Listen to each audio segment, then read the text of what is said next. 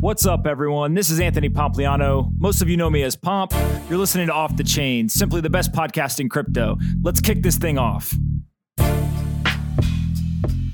Nolan Bauerle is the director of research at CoinDesk and an early proponent of Bitcoin. In this conversation, we cover Canada's past investigations into the global financial crisis, how Ethereum's ERC-20 standard shook the world, and why humans will use math to talk with aliens. Seriously, he said that. This episode was a lot of fun, and I hope you enjoy it. Before we get started, I want to talk about one of our sponsors, The Grove. As many of you know, branding and online presence is crucial to the crypto space. With so many damn scams out there, it's tough to tell who's legit. The Grove, however, is a full-service creative and design agency that will help you amplify your brand with the perfect website, logo, collateral, or custom design project. Branding isn't just about looking pretty though, ... like me. The Grove understands it's about driving revenue. If you want to check out what they're doing, you can go to thegrove.co/pomp. Again, that's thegrove.co, not .com. CO, new age stuff. thegrove.co/pomp. Let's crash their servers and light up the webpage. Let me know when you do it, and I'll shoot you some fire emojis on Twitter. thegrove.co/pomp. Anthony Pompliano is a partner at Morgan Creek Digital. All opinions expressed by Pomp or his guests on this podcast are solely their opinions and do not reflect the opinions of Morgan Creek Digital or Morgan Creek Capital Management. You should not treat any opinion expressed by Pomp as a specific inducement to make a particular investment or follow a particular strategy, but only as an expression of his opinion. This podcast is for informational purposes only. All right, guys, super excited to have Nolan here. Welcome, sir. Happy to be here. Awesome. We got a lot to cover, so let's jump right in. What is your background? So I'm trained as a lawyer, but didn't really practice. Did a bit of time in Japan. I was actually there for when the white paper was written. Did you go take the bar? No, I didn't actually. I got the first job out of college, basically. I graduated right into the meltdown, so that was a real fun time. And but I got lucky. I got this gig on a deal in Japan and went there for a few months. And then when I came back to Canada, I'm Canadian. When I came back to Canada, we have an oversized influence in this industry, so I understand why everyone's against it. So when I came back to Canada, I became a long study researcher for the Senate Banking Committee in Canada, and we looked into first the meltdown. So we brought in central bankers and why Canada was insulated from it, but really, tackling macroeconomic issues as they related to banking law. All right, before we go on, hold on. Tell me more about this investigation or research that you guys did into the meltdown. Well, I mean, it was a bit Canada-centric, I'll say. It was why were we insulated? So Canada as a federation is divided almost the same as America, entirely inspired by the American distribution of federalism to the states and federal government, except for one major difference. Banking law is all federal. Done on purpose because we were having trouble financing the railway projects and canals and et cetera. So it was really looking at why our banking law was different, why were we insulated, the conservatism we were known for in banking in the 90s and early 2000s ended up being in our advantage. We weren't mortgaged, obviously. We didn't have subprime. It was, mortgage insurance was a much more important aspect of our economy. But then just looking at the contagion as well, how it all came about, and then why Canada was successful. You saw a buying spree of Canadian banks immediately after. I mean, it's TD Bank is all over New York City now, and you see these Canadian brand names that did quite well acquiring distressed American banks. But we definitely did look at the Basel Accords and everything else that went on with the reaction to the meltdown. And we definitely got into, the decisions central bankers made. So we had the central bankers. We had Mark Carney in to testify several times. Carney, of course, was the governor of the Canadian Bank before he went to England. And at that time, he had a lot of interesting things to say and was not pulling any punches. So everyone was sort of happy to finally criticize some of the policies that central bankers were operating under. So we kind of contained that all into a narrative, and it was focused on Canada for sure, but global moves and global changes and why that all happened. Did you guys like shit on the Americans when you're doing it? No, I don't think it was. We weren't really after anyone in particular. It was. I think the Deutsche Bank guys got the worst of it. It was the people who jumped in feet first. I don't think it was. It didn't really focus on that part. But the reaction was a part of it. Like how much quantitative easing was induced by that was an issue. We didn't have to do it in Canada, so we were definitely looking at what are the effects of this quantitative easing being. It's not just Japan and Europe anymore. It was coming everywhere. So what does that mean for us? So that was kind of how we looked at it. A year after that, when that one was done, we did one on money laundering and terrorism finance. So basically the FinCEN regime in America. We came down to Washington and met the FinCEN folks and had some insight. But that's where I learned about Bitcoin. It was just in one of these passing conversations where someone said, look, we have this regime to, catch people if they're using the $10,000 transactions and this and that. And one, it was either from RCMP or FBI or I'm not sure who, they said, well, and wait till you get a load of this Bitcoin thing, like it's here. Oh, people were using it. They had known about it and were mentioning that the things they were talking about might even be, their solutions might even be obsolete in the short term was kind of the lead in. Because this is coming down the pipe. Yeah. And they meant it like as a joke, this Bitcoin thing. And I said, well, Bitcoin, what is this? And so I started learning. And in 2013, when it came time for the sort of selection of a new year-long study, I was right in there to push Bitcoin, and we got it. They gave us they gave us a nice large budget, and we got to fly everyone in, and we brought Andreas Antonopoulos. We brought all kinds of luminaries.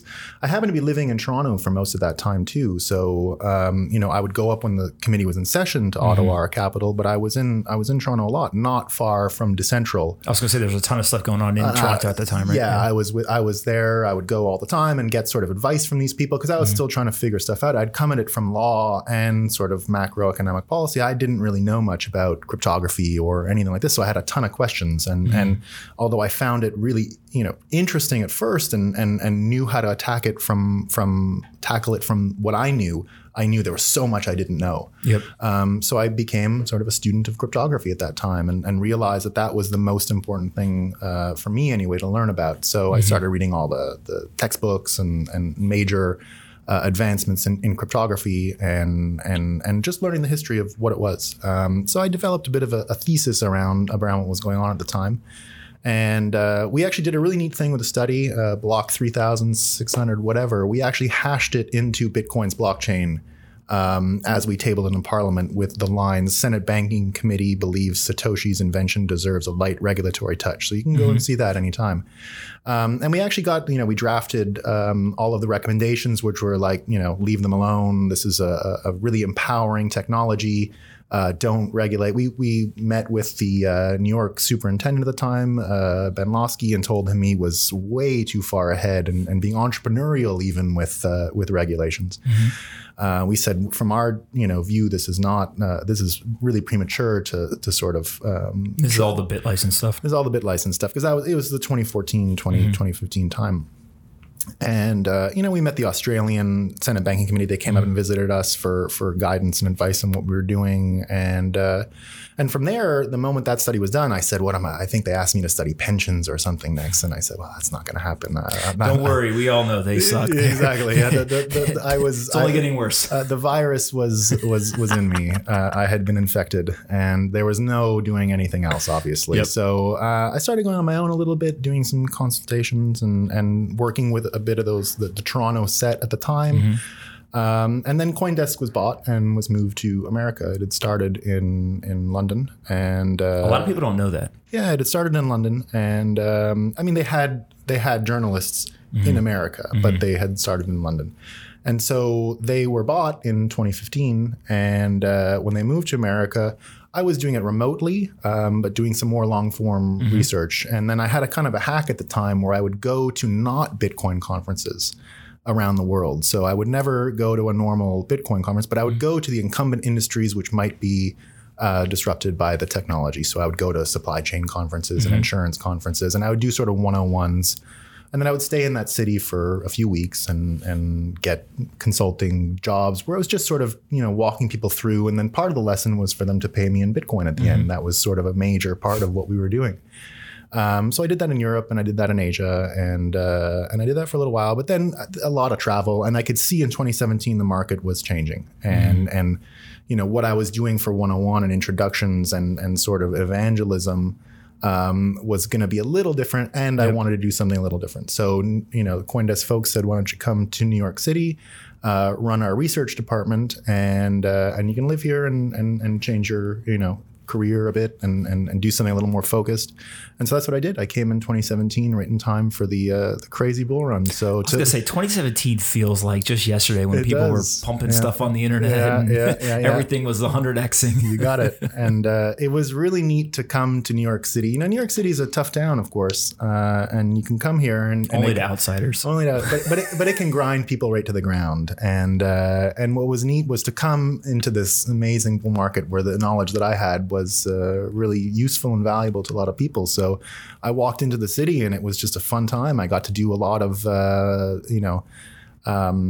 interesting meetings with interesting people. And so I haven't looked back. It's been a great time and I've loved the city and enjoyed it. Awesome. What exactly do you do as the head of research? What is a bunch of stuff. So, right, like I feel Coinbase has this unique spot in the market where they're owned by one of the most active investors. Right, they've obviously have kind of sister companies, but there's also this kind of Chinese firewall, is my understanding, with the media and some of that. But then also you guys know all the players, all of the projects and companies, and so it's this really integral, part or centerpiece to most of the industry. So it's got to give you a lot of resources. It's amazing, actually. That's sort of what I've always really appreciated, is to be at the center of the whole industry and to have a real bird's eye view. So the firewall is real. I mean, our journalists have zero contact in there. I mean, not even Christmas parties type of thing. I think maybe Christmas party, but that's about it, right? They don't talk. Wait, CoinDesk shares the Christmas party with Michael Morrow? I think they've been invited. But I mean, but it's not a joke. It is very serious internally. I mean, they really, really police it. There's just no content because we have to write about these people too. Yeah.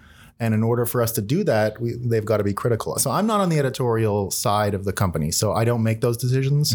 But it is, it's unfortunate there is a perception. I'm not going to try and change it here today. But if you saw internally the lengths to which editorial went to make sure that isn't a reality, it would surprise a lot of people. I promise you somebody's going to tweet at us about the Christmas party now.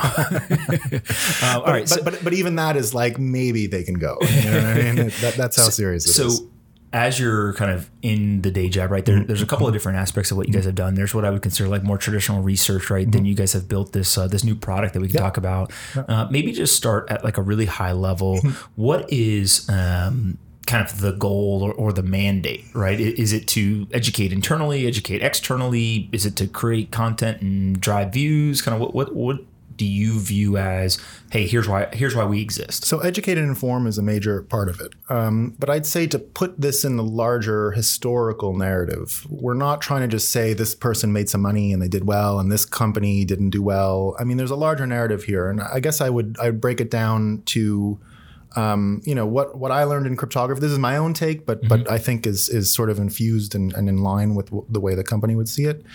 Cryptography started as a tool that only state actors used. It was for war.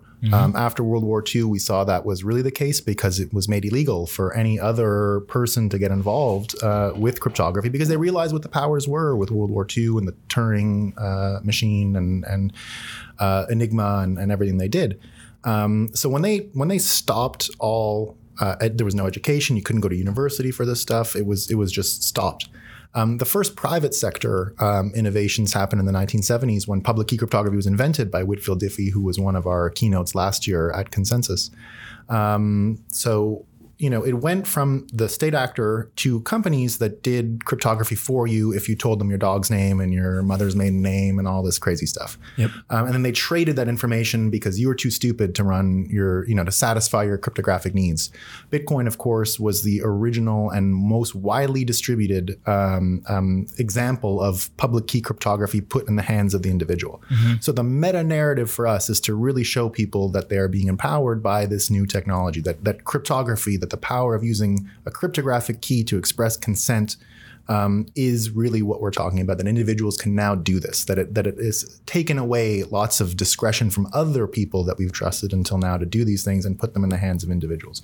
So the narrative that we're trying to tell is much larger, and we're really anchored in telling the biggest story here that people can use historically to look back on what happened.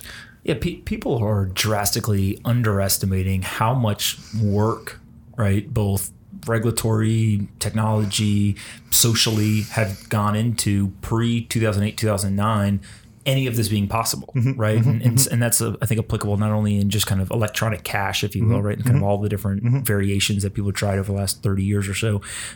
Cryptography is obviously a whole nother one. And I remember, and I've talked about this before, but Zuko told me one time, he said, look, this encryption and all this stuff used to be fought by the government. They used to say, you cannot do this, you cannot do this. And, what are you hiding? Why do you need encryption, right? And it finally came to a head, and obviously there was a bunch of hearings and things like that. But today it's best practice, right? Yep. And so this world where, you would never imagine using a product where certain communication wasn't encrypted, et cetera. That's not the normal state. Well, and you see it even today. I mean, this was done inadvertently, but that GDPR people are always going on about, right? They're, GDPR this and GDPR that. They put an exclusion in GDPR. They didn't mean to put an exclusion that helped us as an industry, but they did say privacy by design, which is the best practice. If the users keep their keys with them, it is privacy by design and therefore exempt from GDPR. Yep. Well, that's what we're doing here. We're trying to build a system where everyone can use these cryptographic keys with their person to express consent. I think most Americans, the only thing they know about GDPR is that it made a bunch of emails got sent and told them to reauthorize or websites. But other than that, most people are completely lost to the US. It was hilarious that the tool that was designed to keep us from getting spam and became the greatest spam inducer. Do you remember for like 2 weeks, it was like every day you get multiple emails. Every day. But the good news is a real robust, decentralized public chain theoretically is 100% exempt from this law. Yep. And so you can start to see the implications of what that means. You look at cyber insurance right now, it's a terrible product. I mean, just the worst. And they don't really get much. They get a little bit of value. If a network goes down, the insurance will pay. It doesn't really help reputationally. You can start to imagine a day where cyber insurance premiums are lowered if a company chooses one of our platforms. It's like putting a sprinkler system into if you do it, then your premiums come down. It's a better practice. So you don't need to regulate that people do it this way, but they'll do it because they'll save money. And that's part of what we're hoping to see happen here. And so that's a major part of what's driving it. Got it. And so let's talk about, obviously you guys have this really big vision of where do we come from, what work did it take, and where we are today, and even into, hey, here's where we think the world's going in the future. And one thing that you guys recently created is this Crypto Economic Explorer. Yeah. So maybe tell us a little bit about what that is and kind of why you guys created that. So I'd say that with the, 2017, the major takeaway in the end is that people had gone over that psychological hump and they've now accepted something digital as property, right? That was one of the big things that had to happen. People would say a lot of time, Bitcoin's not real, I don't trust it before that. But now all of a sudden that people started to see, well, it's limited in supply, it is property. And they started to trust that they had actually had a piece of natively digital property. It sort of changed people's minds about what it meant. And that was really important. But what we saw was one of the important pillars of the industry, Wall Street and speculation being the only real use case that we've actually been able to establish as a solid thing. That happened. But everyone started organizing their analysis of the industry around Wall Street metrics and around how Wall Street saw it. We definitely recognize the importance of Wall Street. And when I say Wall Street, I mean, sort of the idea of Wall Street. This could be anyone interested in trading and speculating and finance and all that stuff. It's a pillar, but it isn't the organizing principle. We see it as one of the pillars. It was the most advanced. We saw the most important human capital peel-offs already in 2012, 2013. Yep. You look at the Chews, leaving Goldman already to build LedgerX at that time. There are, Michael Morrow and all these, Michael Sonnenschein, all these really smart people already gravitating towards this industry. So they were already getting, it was the most advanced, they were getting the most quality participants of the human capital flight, but it wasn't the organizing principle. When you look at it, crypto economics, what are they? It's economics like we all know. It's not a fancy word. It's still incentives. It's still choice. It's still options. Anytime you put the word crypto in front of something, it's just the root word. It's the exact same, right? Crypto economics, crypto securities, crypto incentives.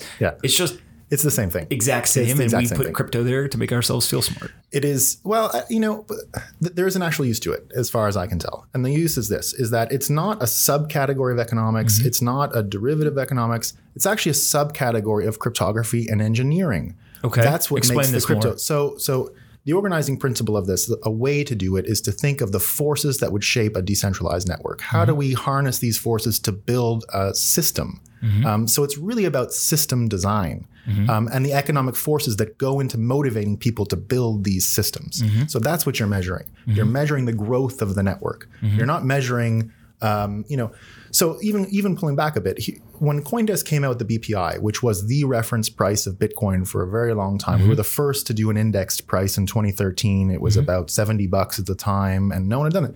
That was great because it was able to benchmark everyone's incentives. If you backed out, a miner can understand what their cost was and what their return was. So that was really important. But as other assets joined, it kind of took away from that easy benchmark. A bunch of other speculation came in, other networks. Bitcoin was kind of behaving as a reserve or gold currency of a financial system, not just Bitcoin itself. It was tied into the speculation of everything else. And it became really difficult to untangle and understand where the growth and value was really happening. We're not going to be able to do it out of a simple accounts, it's not profits and loss and all that stuff. So what are we really measuring here? So we said crypto economics, what's needed to build one of these decentralized networks is the organizing principle, just an organizing principle. So we saw sort of 5 axes, price still being important, exchange activity being important, the actual network itself being important. So that can be the miners and the merchants using on-chain transactions. Social media plays a huge role in this industry. Everyone knows the industry lives on Twitter. And then the developers themselves, like who's showing up to build these things, who's motivated. And then we made one other choice where we said, okay, well, what does 55 trade pairs for Litecoin mean? It means nothing. It's abstract. So we said, well, Bitcoin is behaving as the reserve currency of this industry. We can use Bitcoin like water was used in the metric system. We just said water freezes at 0, sure, and it boils at 100, sure, great. And we'll just divide it evenly between that. What we said is we can understand using Bitcoin as a ruler, we can understand the size and interest in other networks. So the Crypto Economic Explorer doesn't measure the way Wall Street would measure an asset in dollars. We're looking to measure networks and interest. Okay. Price is interesting. Exchanges are interested in a coin to list them. Social media is interested in a coin in order to argue about it, push it, and all that stuff. Merchants should be interested in various networks, and developers who are giving up their time should be interested in the platform they want work in. So that should be a motivating factor. So we're measuring interest in networks. It's nothing more complicated than that. And so what does this look like in application, right? If somebody goes to use the tool, describe kind of what that user experience is like and kind of what you were thinking, whatever they get out, what that output is, what are they going to use it for? So what we wanted to do was make sure that we can show the level of growth in all 5 of these axes, right? Price is easy. That one's already taken care of. A lot of data providers that do exchange, some other ones that do networks, so the block explorers, a few that have begun to specialize in GitHub stuff, and you hear some social media stuff all around. We combined that all into one platform. We took data sources from all over, and then we also wanted to surface a data viz that would make it easy to consume this information because if the future is that everyone who's interested in these networks needs to get a Series 7 license and be able to read these huge Bloomberg terminal spreadsheets, I don't think we've been successful. Have you and I think I'm the only person who's anywhere near the finance world who thinks this. The Bloomberg terminal looks like a casino to me. Yeah. Right? There's like blinking lights, movements, all this stuff. Yeah. I'm like, oh, these people are just sitting here at this casino and you can make money, you could lose money, right? It all comes out of the same place. And it has that same sort of, I'm surprised they don't put the sound on the audio of people winning gambling. I've noticed that in some casinos where it's like ding, ding, ding, ding, ding, but it's the audio, it's not even the machines ringing up victories. So yeah, it's, it's neat. They show who's, on the indexes, who's making money and things flash, and it's pretty funny. Absolutely. So yeah, the conclusion of the tool is simple. I mean, if you come in, you can see the surface area of the shapes that are drawn. So we used a radar map, a pentagon, along these 5 axes. And if a coin, has a lot of development in social, a lot of development in exchange, but nothing happening on developers, nothing happening on the network, that should be an indication that this coin needs some serious second looks and to find out if anyone's actually building. What you want to see is something growing along the lines of Bitcoin. We know Bitcoin was shaped by those cryptoeconomic forces. It worked. And therefore we can use that to see what a healthy network looks like. So that's really what the tool is about. It's about showing, is it growing in every way? Because if it grows crooked, a little like a plant, it's not what you're looking for. Yep. You're looking for a robust, healthy network on all these levels. Yeah, it is. I think a lot about like Bitcoin is beautiful, and this idea of everything from the system design to the initial distribution to the way that people have described it. It's kind of hit its stride at multiple points in its lifetime, according to different economic components, different nation states that are doing things. And people have really taken an asset and they've made it what they need it to be. Yeah. Right. So sometimes store value, sometimes medium exchange, sometimes literally just for speculation. Right. But I do think it's one of these assets that we really understand, yet we don't understand at all. Absolutely. And what you're describing in terms of the growth and a lot of the network effects and kind of that interest is very, very different than a majority of what we've seen kind of launched in the last 2-3 years. Yeah. And that's the way we approached it. We said, if we're gonna make a useful tool for people, we can't just do what's out there already, because it's fine. It was great to show that these things were real. They were happening. People were trading them. That was that sort of psychological thing that I mentioned earlier. It was very useful on market cap to understand that there's people interested and buying it. Okay, great. What are they interested? Who else is interested? Is it just speculators? Is it just people trying to pump a bag on social, or what else is going on here? Yeah. And so that's really what we're trying to uncover. Speaking of pumping bags, one thing that just fascinates me is, imagine if like the Boiler Room crowd, right? From the, 90s or whatever, if they had social media, like everything we know that they were doing now, imagine if they had the tools that we have today. It is amazing. I mean, it's created that tribalism, but that's kind of what these coins need. I mean, if we're inventing the future of these networks, there's no room for sentimentality. And that's one of the great things that I think the whole Wall Street pillar of the industry has brought. These are not sentimental people. They're not coming because they want the same things that the early Bitcoin people wanted for macroeconomic and central bank change. They came because they said, okay, this is a new asset. People are making money. I want to find out how to make money. Yep. And if this thing doesn't work, or if they don't like that community, they're able to call it out really easily. And that's important. It's the sort of anti-fragility of these networks. If they're not capable of taking criticism, then what's going on here? I've often done that. I've done a lot of the event work for CoinDesk as well, to make sure that the people we have speaking at our events are top quality, speaking about really relevant things and interesting things. And I've often said to the critics that we go out and get, look, Bitcoin's a big kid. It can take whatever you have to say, because people are very nervous to come and criticize. And I said, we want to hear everything. Ben Horowitz talks a lot about like peacetime CEOs and wartime CEOs, right? And this idea that usually somebody is one or the other, right? So they're really, really good at running the company when everything's going well. When things, shit the bed, they absolutely fail. Or vice versa, you've got kind of the fixers, the people who can come in, they can fix problems, and they get really bored when the company is doing well. And the kind of unicorn or the holy grail of a founder is somebody who can operate in the peacetime and wartime. And as you kind of think of it, most crypto assets live perpetually in wartime, right? There's somebody always trying to attack them. There's somebody who's trying to beat them. There's somebody who's always, criticizing them, whether it's both, technically or some of the social aspects and design. And so we've just never seen this before, right? Where every single project, every single asset in an entire industry is at wartime 24/7, 365 on a global basis, right? And so the ones that have persisted or thrived, like Bitcoin, it's pretty amazing to see that happen in such a short period of time, to have withstood all of this. And that's really the most important thing. I mean, every day that Bitcoin survives, it is more like what gold is supposed to be in our economy. Yeah. It behaves more and more like gold. And that's really what we want to see. We want to see it take all of this abuse and criticism. And of course, there's the joy of getting to throw it in people's face again, because, we're pretty convinced that we're right about this. But it's a neat part of the industry, and I think keeps the fires stoked. Absolutely. All right. So you've got this really interesting theory about Ethereum and the ERC-20 standard and how it has shook the world, right? Talk a little bit more about why you think that and what that impact means moving forward. Well, it was a contract.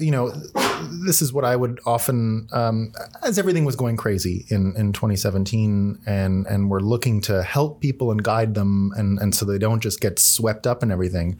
And then as things came down, they said, "Oh, you guys are wrong about this and that." And I said, "Look, this was one contract. It was one simple contract, and it shook early stage finance. The whole world found out about it, and a lot of the pretzels and mental gymnastics to make them utility tokens because of the whole regulatory stuff, I think made things come out pretty crooked. And because it was so novel, it really ended up creating a situation where it's pretty crazy to think about, there's one smart contract, one protocol, whatever you want to call it. And not only the real impact, right? Meaning that, look, there's billions of dollars put into companies, right? Global investor base, all this stuff. But even bigger than that was the fear that it drove into so many different industries, right? And you saw incumbents in finance, incumbents in supply chain, right? All the way through, transportation saying, oh my God, this thing is coming, right? And it was like the writing was on the wall, and they literally started making decisions out of fear. You just saw Absolutely. it. Well, they saw the truth. The way it had worked before was you went with your hand out with a great idea to the VCs and begged them. And it was kind of a clique. They knew who was great. And if you got an interview one place, they couldn't wait to give you money. And if you didn't, then, you were on the outside. It was a power pendulum, right? So I always talk about this thing where the pendulum had swung in the favor of investors, and investors were able to dictate terms. They, come pitch me while I sit on my throne. And what we saw in 16 and really in 17 was the pendulum swung back in the favor of founders. And there was no rules. And they could raise money from anybody. And all of a sudden, if you sat on a throne or not, didn't matter. Your dollar was good, right? Or your Ethereum or Bitcoin was good. And like anything that happens at one time, the ambitions were wildly outstripped what was possible. And we had these huge raises that were probably unnecessary. I don't know how many people need $4 billion to build a network. It's I hope everything works out. But it had shrunk the distance between idea and market more than it has ever been shrunk in the history of the world, more than the internet itself could have done. This was a really remarkable shrinkage of that distance, so that anyone in the world with a great idea now theoretically had the opportunity to get that idea financed. Of course, the whole thing kind of went sideways, right? We had a lot of rent seekers along the way. The ability to sort of launch a token had all kinds of lawyers and none of the things we really wanted, the things that we were trying to get rid of. So for a brief period, it shrunk that distance, and then all of a sudden it grew it more. So from that, you start to say, okay, well, what were the problems and how can we fix these? We see already with the Jobs Act in America, the $1 million crowdfund raise. Don't forget the Dow failed 2 tests. The Dow failed the Howey test, as well as, is this an exempt market offering? It was a simple test to determine it wasn't. It raised too much money. So we've talked a ton about the Howey test on the podcast, but maybe explain a little bit about the exempt market. So in the Jobs Act, when it came out, was really designed with the idea in mind that small enterprises would become major employers, and that the ability to launch a small enterprise and raise money to get it going was going to be the driving force. So they created the crowdfunding exemptions, which were pretty simple. So they go back to the 33, 34 acts. You don't need to be an accredited investor, but you can't invest more than $10,000 a year. And the companies that are raising can only raise $1 million. And it's a pretty simple process. You file and it's done. It's just, unless they get back to you and say this is not compliant, otherwise just let them know. Good to go. Just notice them that you're doing this, and then show them that you didn't raise too much, and continue with your Edgar filings and all that stuff. So they created this vehicle, which has been kind of used here and there. It's not really caught fire. Because the $1 million raise is pretty low. One of the great things that could happen that the SEC could do is just to put a zero onto that raise. And I think a lot of troubles would go away for both the crypto industry and for the SEC. They're not going to have to look into these small projects all the time that are being maybe clearly in violation of rules and ripping people off. But $10 million raise is not a systemic threat to the economy. That's really what the acts were all about, right? Those old acts were really about making sure that the Great Depression didn't happen again and the Wall Street crash of 29 didn't happen again. That's why they put them in the first place.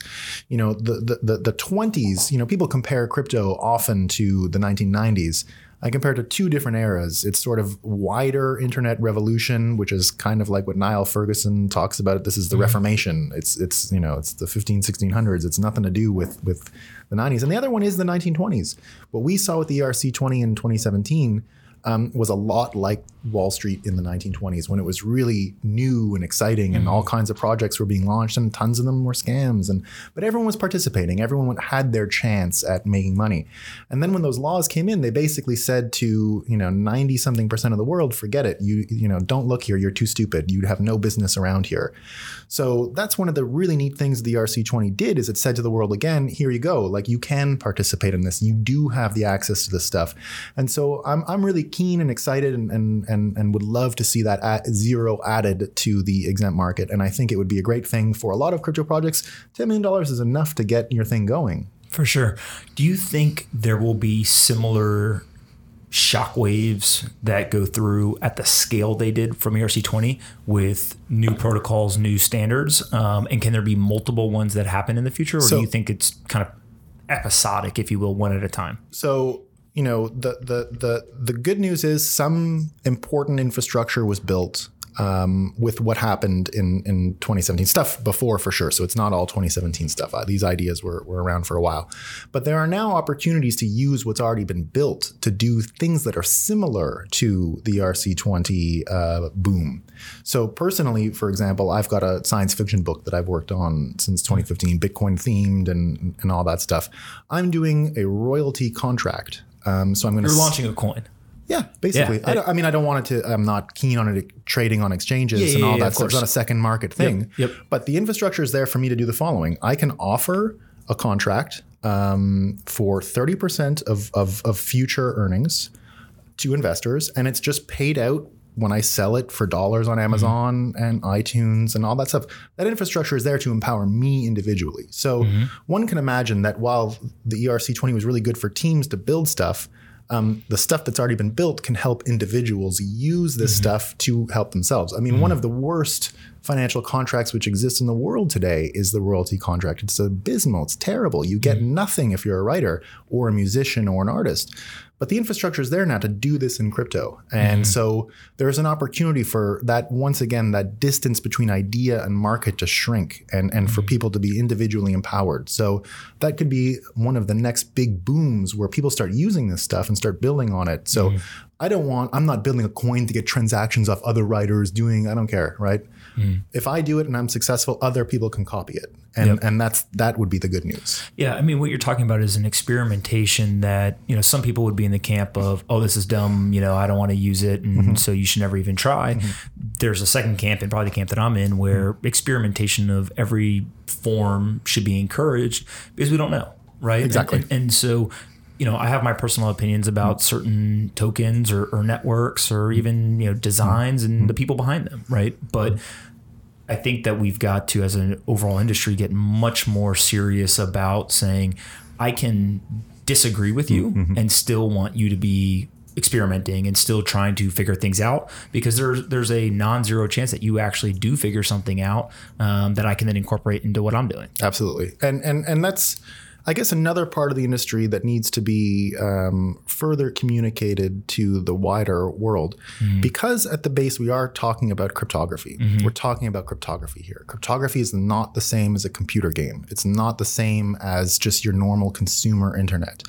It works in a very different environment, and you know, if it is like video games, right, then it would be, you know, you have Pong, which Bitcoin is, it's Pong, right? We can move value from here to there. It works perfectly, and it actually works. It's a real video game. It does what it's supposed to do, and probably doesn't even need to change. It's perfect and elegant the way it is, right? It does its job. Pong didn't need to be changed. Pong is still a great game. There's a bit of the experience in Pong in every single other game, and it is used as this guide. But this, you know, experimentation side of crypto, because there is an adversarial environment, because we only know it works if it lasts for years and no adversaries break it. It's not an overnight thing. It's not like, can you get to the end of Mario? You know, does the animations and graphics work for you to get to the end? You know, if there's a bug in Zelda, like a bomb doesn't blow up a wall, it's no big deal. You know, send a patch and you're good. In crypto, it's not the same. It's either bulletproof or zero. There isn't a middle ground. So experimentation is hard in this industry. It really is. And so it must be encouraged because we need it. But there is a conservatism, which is important too. And so, you know, one aspect that people probably don't give enough credit to in crypto is the methodical, kind of very slow, intentional, safe software development of Bitcoin, for example, is to avoid any issues. The contrary to that, or the opposite, is that a ton of these projects were racing, right? They were trying to build it like a startup. And so they were racing to get code written and out into people's hands and iterate, right? And we've taught founders to do that when building companies. But what you're describing is actually that mentality of kind of agile software development is a detriment when you're trying to build a store of value. We're trying to build a medium of exchange, right? The Silicon Valley fail fast and break things does not work here. It just doesn't. It doesn't work in very specific use cases. Yes. It works if you're building, you know, the next supply chain. What I'm doing, it works for, right? I'm not threatening protocol. I'm not creating a protocol. I'm not doing an ERC20, by the way, because my book is Bitcoin themed, so I must connect it to Bitcoin. So it'll be a Bitcoin offering. Use? RSK. Okay. RSK, yeah. So that's not going to hurt Bitcoin at all. It's me seeing if I can use Bitcoin to do this. And I think I can. But yeah, I mean, I never really had skin in the game as far as the big debates for scaling went for Bitcoin. But what I will say is that to see the consumer-facing people get into dialogue with the actual cryptographers and core devs, and then that the outcome was that prudence and security won the day. I think was really encouraging, really, really good news for the industry. Because if it had been the other way around, then we don't know what the answers are. Right now, the important thing is to preserve Bitcoin and make sure it keeps being Pong. It keeps doing what it's supposed to do. We don't need to turn Pong overnight into a role-playing game with shooter capacity, and none of that's important. Like, we don't need to buy coffee today. It's not important. It's funny because everything that the detractors use to negate the importance of Bitcoin are actually the core strengths of Bitcoin. Absolutely. Right. Absolutely. And what it does is it very, very quickly illuminates those who understand it and those who don't. Now we've got a lot of work to do to help everyone understand it. But it is pretty funny to me to, you know, when you hear people say, it's slow. Okay, do you know why it's slow? Do you understand the advantage of it being slow? And it goes even more fundamental to that. It's you know, there is a conference called RSA. Okay. It's the largest cryptographers conference in the world. And at the end, they have a panel called the Cryptographers. And that's where they have Shamir and all the great cryptographers, Whitfield Diffie. They all come for this last sort of really prestigious panel session. 50,000 people in Las Vegas, massive, massive conference. So they had last year, because our crypto had sort of usurped the word crypto. They call their industry crypto, right? Yep. And so that was the big joke at the start. Oh, crypto, you know, the new crypto. Yeah, the new crypto. It's not crypto. So they had all these really smart people, right? Really smart, the pioneers of Rivet, Shamir, the RSA guys, everyone, right? And they went on about how, the hash rate's too high. Why does anyone need that hash rate? They kind of, poo-pooed on everything to do with crypto for quite a while in the 1 hour panel. And then they followed it up immediately after with a talk about Cambridge Analytica and Facebook, right? And then they sat there and moaned and cried their eyes out that their work is not a priority to the C-suite in their company, that privacy and cryptographer security work is never going to be taken seriously by the CEO of Facebook and this and that. And I'm sitting there really frustrated watching this. The only guy to stand up for crypto was Whitfield Diffie in the end, for our crypto. They're sitting there saying, okay, Bitcoin does all these things, but it's stupid. And then why aren't we taken seriously by CEOs of companies? What we're saying is you're actually in charge in our industry. Like, you guys now, privacy and security are the premium. They're what we need to be guided by. That's the advantage of the industry. And so your ideas are the selling points. Your talents and skills that you bring to make these networks robust and anti-fragile and secure are exactly our advantage and why we can win. Absolutely. So to see these people complain about not being taken seriously while at the same time poo-pooing on crypto made me have a whole new respect for the cryptographers that are in our industry who are finally bosses. You know what I mean? Like that Zuko is the boss of his company. And then, the protocol itself is another story, but that there is this person out there who can say, I think this and I think that. And he's focused on privacy and security first means something else totally different. So I can't say who told me this, and they said it joking, but what they said was the internet allowed the nerds to have real revenge, right? Unlike all the business people. But they said crypto allows the real nerds to actually have their revenge on everyone who was pretending. And I think what you're talking about is very similar here, where it's that, the difference between a front end or an app developer, right? They're a software engineer, et cetera, but the people who are working on deep cryptography, they're different. Right. Totally different. And it's different training. It's different kind of ethos. It's different, I think just perspective on the world. Well, it's a little bit like, it's different because it's an unfair fight. The software people are just ship software that people will use if they like it or not. It's like an aesthetic thing. Does it look good? Does it feel good? Can we get you digitally addicted? Yeah. With cryptographers, it is, how is the person who's trying to screw me thinking? Because if there's one weakness in what they do, it can be exploited. Yep. They can have a perfect system. One weakness, it's over. So it's an unfair fight in the sense that the adversary needs to find one weakness and they can topple the Jenga. Whereas the person building the structure has to think of every possible one. And it's very easy. That's why you hear all the new Bitcoin, the better Bitcoin, blah, blah, blah, blah, blah. Come on. Bitcoin, you run for 10 years and see how it goes. You see if the daily attacks finds a way to get in.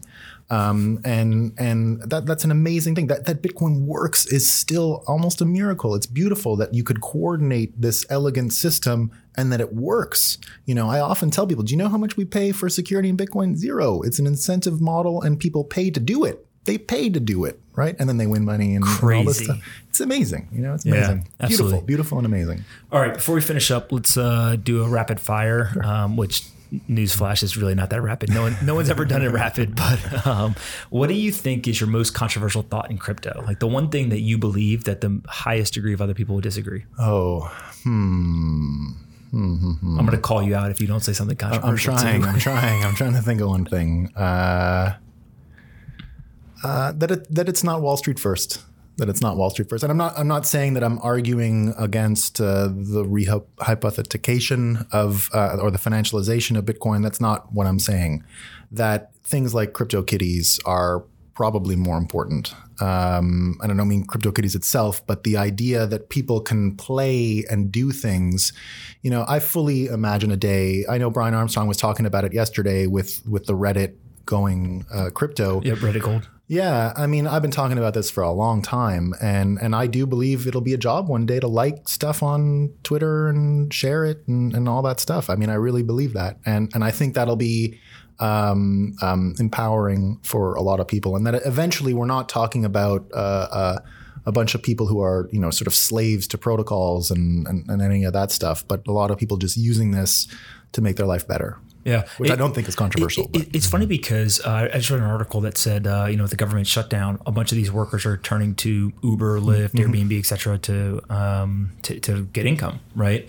And what you're describing is another type of activity that creates value, right? And if you're able to actually get economic benefit for that value you're creating, it changes the way that people think about work. It changes the way people think about the output in which they create. And I think it flattens things. I mean, the old expression "time is money" is really true. But it hasn't been like if you really got into the formula, you couldn't say time equals money until now. You'd have to say time equals money plus the inflation that is targeted by a central bank plus all the other policies that add cost onto the money. So your time is not converting equally to money. In the end, what is Bitcoin? It's time. It's a record of time. What happened when at what time? And here we have this sort of flattening of time becoming money again. And that's a really important thing. For sure. Because the most finite resource we have in the end is our time. So how do we spend it, right? If you can spend it in an industry that pays you for your time, that's a great thing. Have you ever seen the movie? I'm gonna forget the name, but Justin Timberlake, and he's got the time in his arm. Yeah. Just I think it was like. I think it was literally called like Time or something, right? But I remember watching that movie, and for those that don't know, basically it's a sci-fi type movie, and everyone walks around with a clock on their forearm, and you get paid in time. So when you go to work, your time gets extended, and if you ever go to zero, you end up dying. Jeez. And if you want to, pay a toll, take some time off, and so time is really the currency. And I remember watching that and being like, "Whoa!" Right? Like we have life so backwards because it was this huge metaphor, right? And when you kind of watched it that way, it just was so just kind of smacks you in the face. Yeah, it does. Right? It does. Yeah. It's if you're forced to give up your time, it does feel like that kind of oppressive, not free environment. For sure. What's the most important company in crypto other than a DCG company? Most important company in crypto.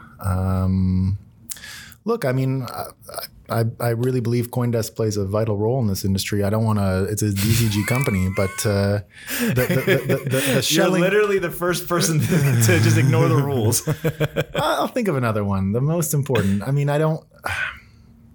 Look, the one that I've actually used, I don't know if it's the most important in the long run. Okay. But something that I used that I think articulated what was going on well to people in the early days was Zoppo, that we had this mountaintop and that there were people guarding the Bitcoin up there, somehow made people think that it was, it really got through. I always saw people click when I mentioned that. It's pretty badass. It's pretty neat. Yeah, it's pretty neat.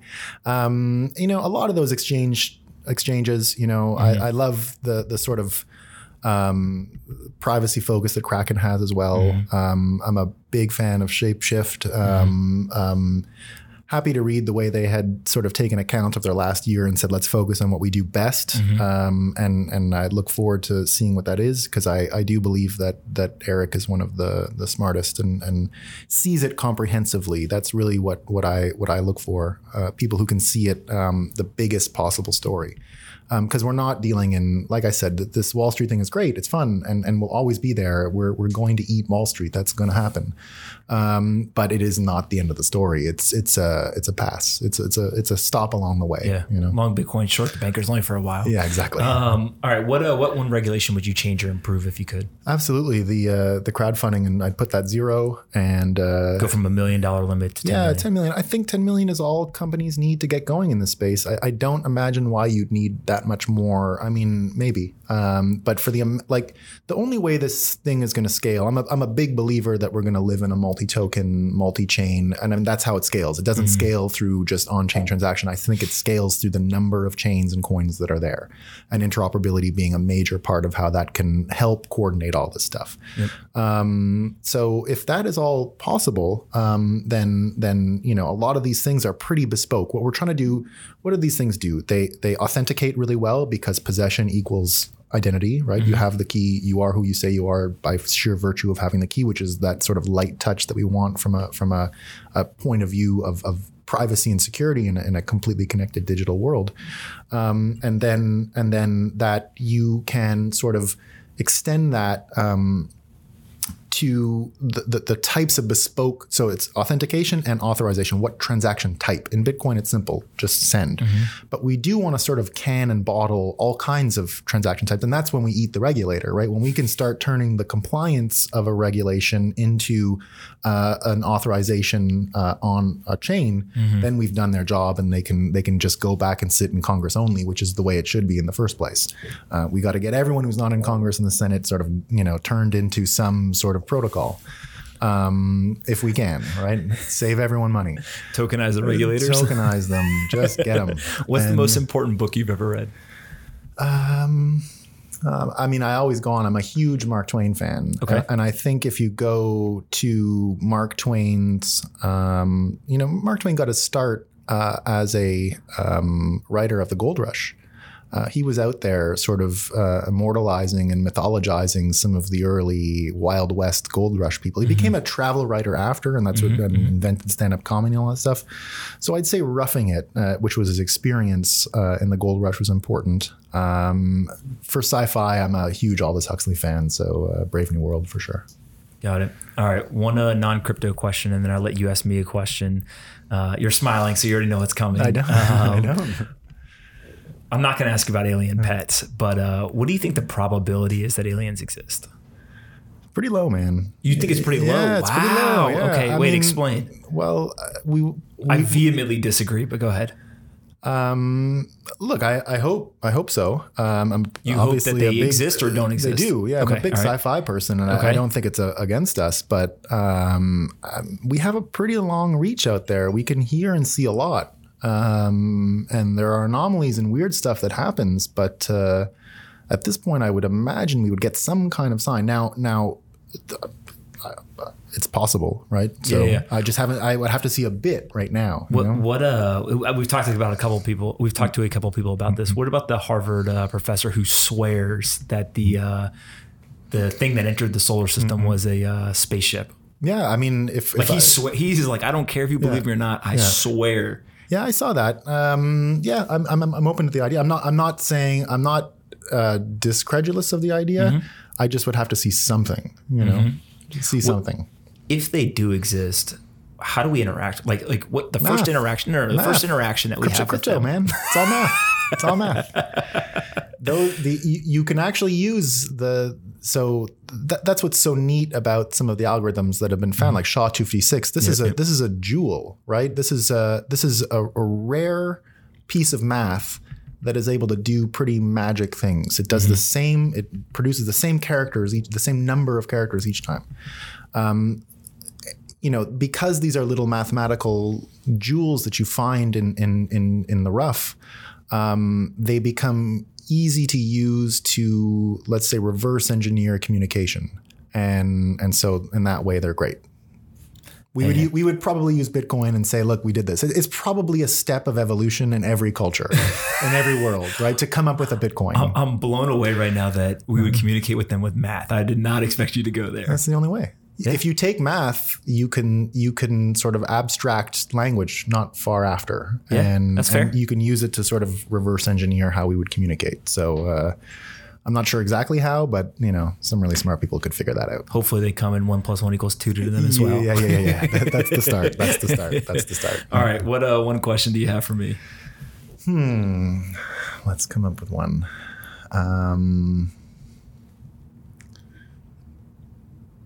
You're way smarter than me, which scares me that you're going to ask me something. No. I'm not. I'm trying to come up with something interesting and fun. I'll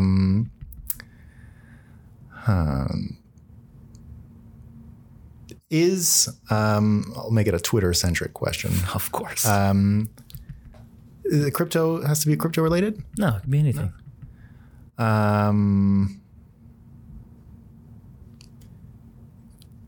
Where would your business be without Twitter?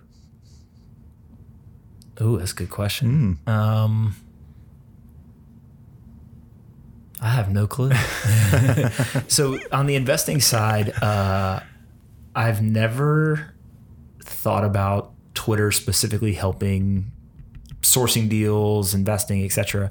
And only recently, probably the last 6 months, have founders started verbalizing this idea of, oh man, if you're an investor, like you can, go and you can basically drive awareness, you can drive acquisition, you can do all this stuff. And it's interesting to think about. One of the things that I've spent a lot of time on since I started looking at this is this idea that asset management businesses today, they're really antiquated, right? And there's all kinds of people who are doing some interesting things. Everyone from like O'Shaughnessy Asset Management, right? What Jim and Patrick are doing, to guys like CoVenture, and they've got some really unique things. But the one thing that I don't see a lot of people going after is this idea of how does the asset management business change if you have huge distribution channels, right? And that's both, and a huge participation base that didn't exist before. Exactly. And so I don't know what the answer to that is yet, where this is kind of like a live experiment, frankly. But we definitely see some pretty interesting things. And I'll tell you one anecdote that absolutely blew my mind. I won't say who it is, but I walked into a university endowment with one of our partners, Mark Yusko, and Mark comes from the endowment world. Like, he's a legend in that whole space. And we walked in, everyone greeted him, and then the CIO walked in. CIO is probably, I'd guess, like early 40s, and he walks right over to me and goes, "What's up, Pomp?" And I was like, "What?" Like, how do you know who I am? Why did you just use that nickname? Whatever. And he's like, "Oh, I listen to the podcast, read, blah, blah, whatever." And it was really fascinating for somebody that I'd never met, who, I think of as somebody that I could learn from and all stuff, to already know so much about the way that we think, the way that we're approaching things that we've done when we walk in the door. Right. And so I think that, those aspects are obviously very positive and helpful. There's a downside though, right? Like, we make an investment and it goes to zero. In venture, it's not a big deal. Like, we expect a lot of the investments we do to go to zero. Well, when you get thrown to the Twitter trolls, right? They'll hold it over your head, right? Oh, you invested in this company and it went to zero. And so you've got to kind of detach the benefits from the negative side. And a lot of it's just managing the psychology of, I'm probably not so worried about the anonymous person on Twitter who's, there's one who literally has the name troll in their name. You kind of know why they're there, right? No, but I've watched it from a distance, and I think what you guys have done is pretty neat. For that very reason, exactly what you said, that it it is an antiquated business. We saw downtown Josh Brown do a lot of stuff, but this is still a little different. Like, he's awesome, man. He's great. I mean, we love, he's always been a big help to CoinDesk and has come to our events, and I think he's a really smart and interesting person. But you know what? I'm going to call him out right now, because he recorded with us before. Josh, I hope you're listening to this. This guy told me he believes in ghosts more than aliens. I'll never forget that. I've seen those ghost pictures though. He's onto something. I saw one the other day that got me too. I saw those personal cameras are catching people's ghosts all the time. Listen, now. he was adamant about it. Yeah. No, man, listen, this has been awesome. Thank you so much for coming, and we're big fans of everything you guys are doing at CoinDesk, so we'll have to do it again in the future. Great. Awesome. All right, guys, I appreciate listening to that episode. I enjoyed it, and I hope you did too. Before we go, I want to remind you that it was brought to us by The Grove, a full-service creative and design agency that has worked with companies like Block, Chamber of Digital Commerce, AAA, and the American Red Cross. You can check out more of their work at thegrove.co/pomp. Again, that's .co and not .com. thegrove.co/pomp. Go check it out and let me know what you think. Hey everyone, Pomp here. If you like this episode of Off the Chain and want to help us take crypto to the top of the Apple, Spotify, and other podcast charts, please do us a favor and rate, review, and subscribe. To review, simply go to the Off the Chain homepage, scroll down until you see the 5 blank stars. Taking 15 seconds to fill those stars in and leave a quick review goes a long way in helping us take the entire crypto ecosystem to the top of the charts. I appreciate you listening, and see you next time on Off the Chain.